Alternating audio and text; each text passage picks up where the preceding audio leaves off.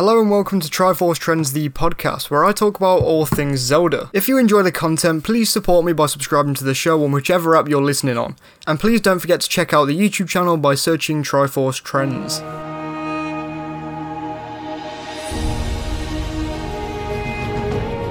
Hello everyone and welcome back to the channel. Maybe a load of people have already had a look at what Zelda's role could be in Breath of the Wild sequel, but today I wanted to add my own opinions into the mix because, well, I have a lot more to cover before the next trailer for the sequel, and this is definitely one of the biggest things that I haven't covered, and there are so many different things that could happen to the princess considering what we've seen in both of the game's trailers so far. So join me as we see the possibilities for Zelda's own journey in Breath of the Wild 2, and if you end up enjoying the video then please do consider subscribing if you'd like brand new Zelda content from me every single week. Let's get into the video. Now, one of the biggest possibilities before the E3 trailer for the game was that Zelda would be playable. Well, that's the first thing I'd like to talk about actually today. While a load of people have written off playable Zelda completely and wholly now, I'm still not so sure. Personally speaking, I'm not one to be interested in a playable Zelda anyway. She's a cool character in most of the games at least, but I don't know. I like just having the one primary protagonist personally, though I will admit that the Zelda being trapped while Link does all the saving trope does get old sometimes. But maybe it's a cycle that won't ever be broken, just like its curse. Who knows? The point is, in this trailer we're given a snapshot of a second in the game where Zelda has been dropped into an abyss, presumably at a similar time to the end of the first trailer. Now the funny thing here is that in a normal scenario, I'm almost certain that everybody would believe that Zelda is just straight up dead. But I think there are a lot of things that could happen, or that could be happening in the scene that we just don't know about yet. Because killing off one of your main characters, the character that your game is named after, presumably not long after the startup of the game as well, just does not feel right. Especially when it's the Zelda team and it doesn't really seem right that Zelda definitively dies at all. I mean, technically speaking, the closest Zelda has ever come to dying in the 3D games, no, not you Spirit Tracks, would be in Twilight Princess, where she gives up her own life force to save Midna, but she still comes back later on in the game to serve as a puppet Ganon-like figure. So having Zelda die in such an unspectacular way, and having her just kind of fall into a pit never to return after never seeing her in real time in the original game would be a mind-boggling design choice. So now that we've established that I'm almost certain that Zelda is not going to die, what are our other options with Zelda falling into this pit? First of all, and something that I would actually really like, despite not being into the playable Zelda idea, would be that she wakes up at the bottom of an entire massive cavern system.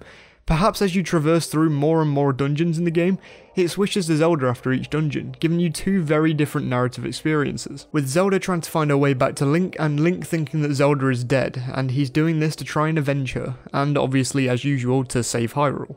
And most likely the world in turn. I think this system would work a lot like the system in place in the first few Paper Mario games, where when you finish a chapter, or in this case maybe a dungeon, it switches over to Zelda's perspective, giving you a look at the world underneath Hyrule, and maybe with Zelda's limited powers, she can give subtle hints to Link that she is still alive and kicking, and eventually the protagonist might finally understand what's being hinted at, and make his way to the caverns once more, finding a way all the way down to the deepest, darkest depths.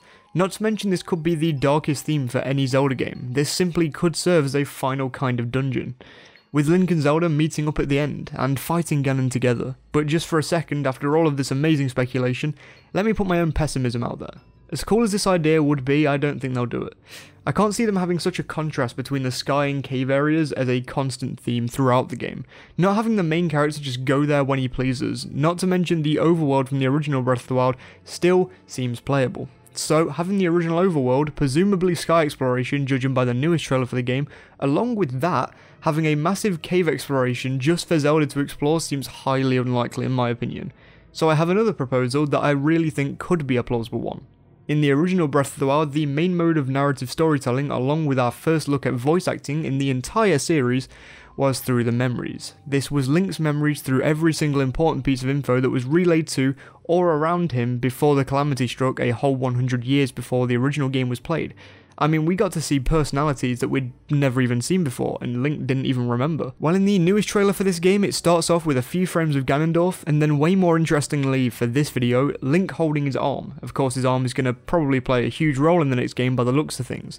I even have a whole other video planned on the arm alone. One of my biggest spots of speculation that came from this whole trailer is that the memory way of doing the game's narrative will still be a huge thing in the next game, and might even be one of the biggest narrative storytelling systems once again.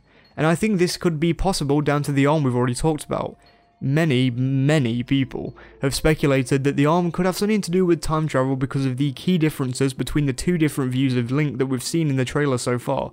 And I am far and away on that boat with them. If time travel ends up playing a role in the next game, which I presume it will down to them persistently not giving us a name down to spoilers for the game, then I am almost certain that the arm will carry it. I mean, even in this trailer, we can see that the arm is literally playing around with time, letting Link reverse time in order to save Link from being hit by a rolling metal ball, instead reversing the ball to hit into rivaling Moblins and Bokoblins. Not to mention, if this arm ends up being a piece of the ancient hero from 10,000 years past, there's a chance the ancient hero had certain powers that our original Link could never fathom before this game.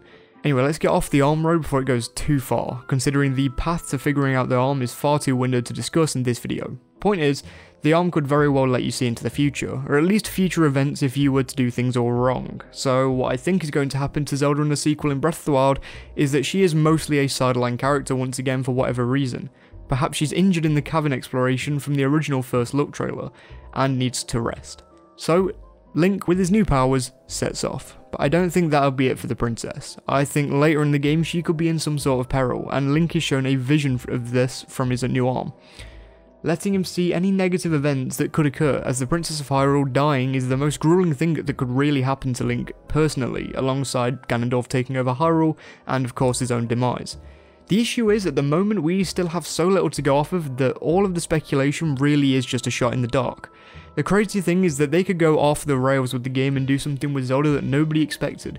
She could get twisted up in her own adventure and just isn't playable, like in Skyward Sword with Impa, or a chosen Sheikah or Zonai, leading her around an ancient tomb, hoping to take her back into civilization and more importantly, back to Link. They really could give Zelda to Ganondorf again. Maybe the final dungeon is at the bottom of the caverns and Link knows that Zelda is down there somehow from the start of the game, and you can venture down there anytime, but you must be wary because Ganondorf is holding a hostage, much like Hyrule Castle in Breath of the Wild. There are such a great variety of ways that the game could go that I haven't even had time to discuss in today's video in great detail. I mean, is it naive of me to think that playable Zelda can't be a thing? Especially if there could technically be a second Link in the game. Maybe it is. But everything I've said in this video is just my own opinion, and this is some speculation that I've wanted to get out of my chest for a very long time now, especially since Zelda's role in the next game could very well change how it plays out altogether. I mean, the central plot around most of these games in the series really do kind of revolve around her, and for good reason, considering the names of these games are literally hers. So with my opinions out in the open, what role do you think Zelda could play in Breath of the Wild sequel? With only a couple months left until the Game Awards, we could be on the home stretch to finding out even more news about this game. So let's start getting hyped up for it with some good old speculation, as I have every video until the Game Awards planned out. It's going to be a good couple of months. I get around to every comment, so make sure to leave one. Thank you all so much for watching this video. If you enjoyed, then please do support me by leaving a like rating and subscribing. It really does help me out, and I'm really happy whenever I get a new sub. The people you can see on screen right now are my Patreon supporters, and they are just perfect people. Look at them.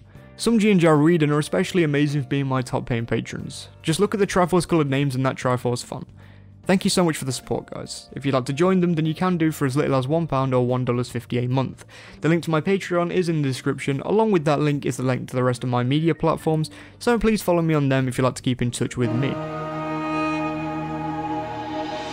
Now, thank you for listening to that episode. If you enjoyed it, please hit the subscribe button on your podcast app to make sure you never miss an episode. And don't forget to check out my YouTube channel, of course. There's loads of Zelda content waiting for you.